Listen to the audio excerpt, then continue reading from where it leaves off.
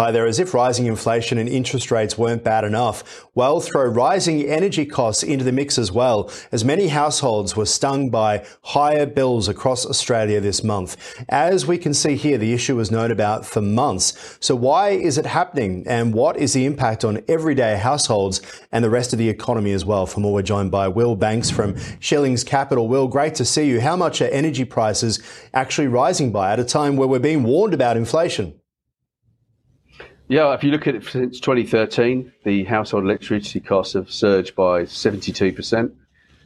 Gas prices have risen by 54%. So, in the last decade, that's a huge increase.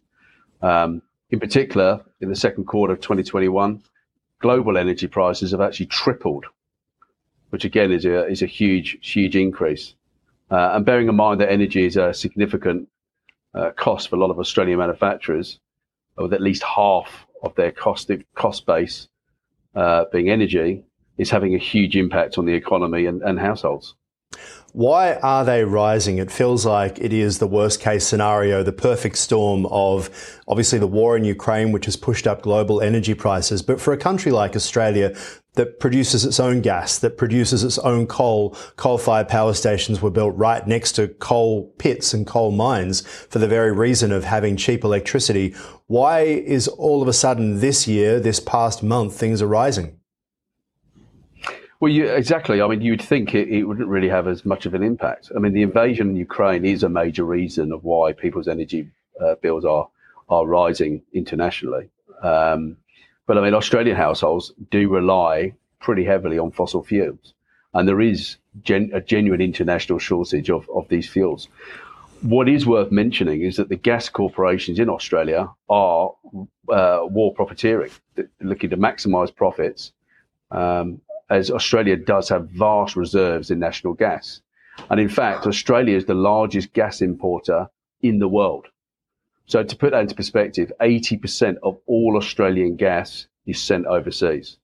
And how is this allowed to happen, though? Because governments, essentially, they may have privatised energy markets in some of the states, but they still have a lot of control. How is this being allowed to occur? It just is. There is regulation around it, but it's a free market. And if that's what the energy companies want to do, they'll do it. And with the Aussie dollar at a 9-month low, it's making gas exports even more attractive to global buyers. So I agree. I think that the government should have more of an impact and should try and restrict the amount that is actually being sent overseas, because it is having a huge impact on the Australian economy.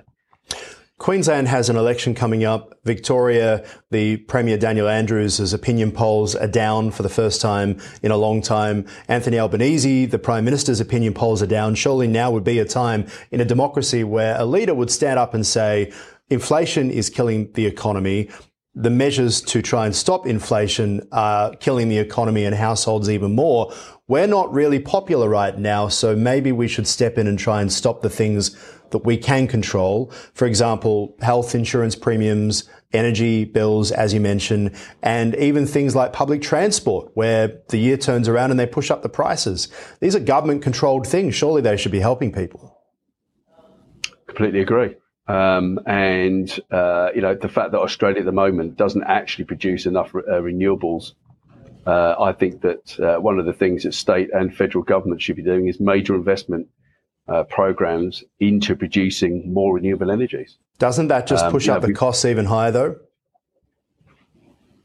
Oh, sorry, someone called. Doesn't it just push up the costs even higher, though? Not necessarily. If you've got more renewable energy and therefore you've got more supply in the market, it essentially means that the prices should come down. At the moment, the problem is that you've got gas that's been sent abroad. You've then got other renewable energy that at the moment there isn't enough supply to go around, and therefore there is that restriction in the market. So what the government can do, they can either stop the amount of gas that's being sent abroad, or they can invest more heavily into renewable energy, which will mean that actually the price of that particular energy will come down, and everybody will benefit. And just finally, what impact is it having on the broader economy, these rising energy prices? it's pushing up inflation. It's a big concern, and it is pushing up inflation. It is making households stressed. It is pushing the cost of living up. It's pushing up the cost of manufacturing, as we've already covered, that a large proportion of costs in businesses is their energy, and they've got to pass it on to somebody. And where does it go? It gets passed on to the end product price. Yeah. All right. We'll leave it there for now. Will Banks, appreciate your time as always. Thank you. And that is the program for now. For more, head to tickernews.com. Aaron Young, do hope to see you soon.